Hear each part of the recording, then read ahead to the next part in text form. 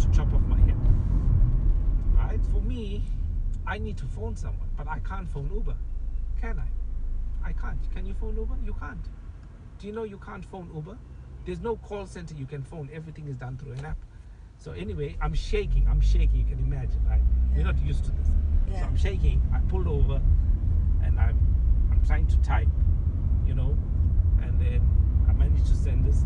And then they get back to me, not even with the telephone number. And that really pissed me off.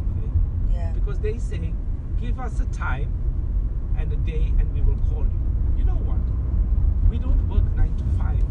I can't tell you, yes, call me at 3 o'clock on a Monday afternoon. If something serious happens to me, I need to phone someone. I don't want you to call me. I want to be able to call you right now and say, listen, you know, because I want to move forward with this.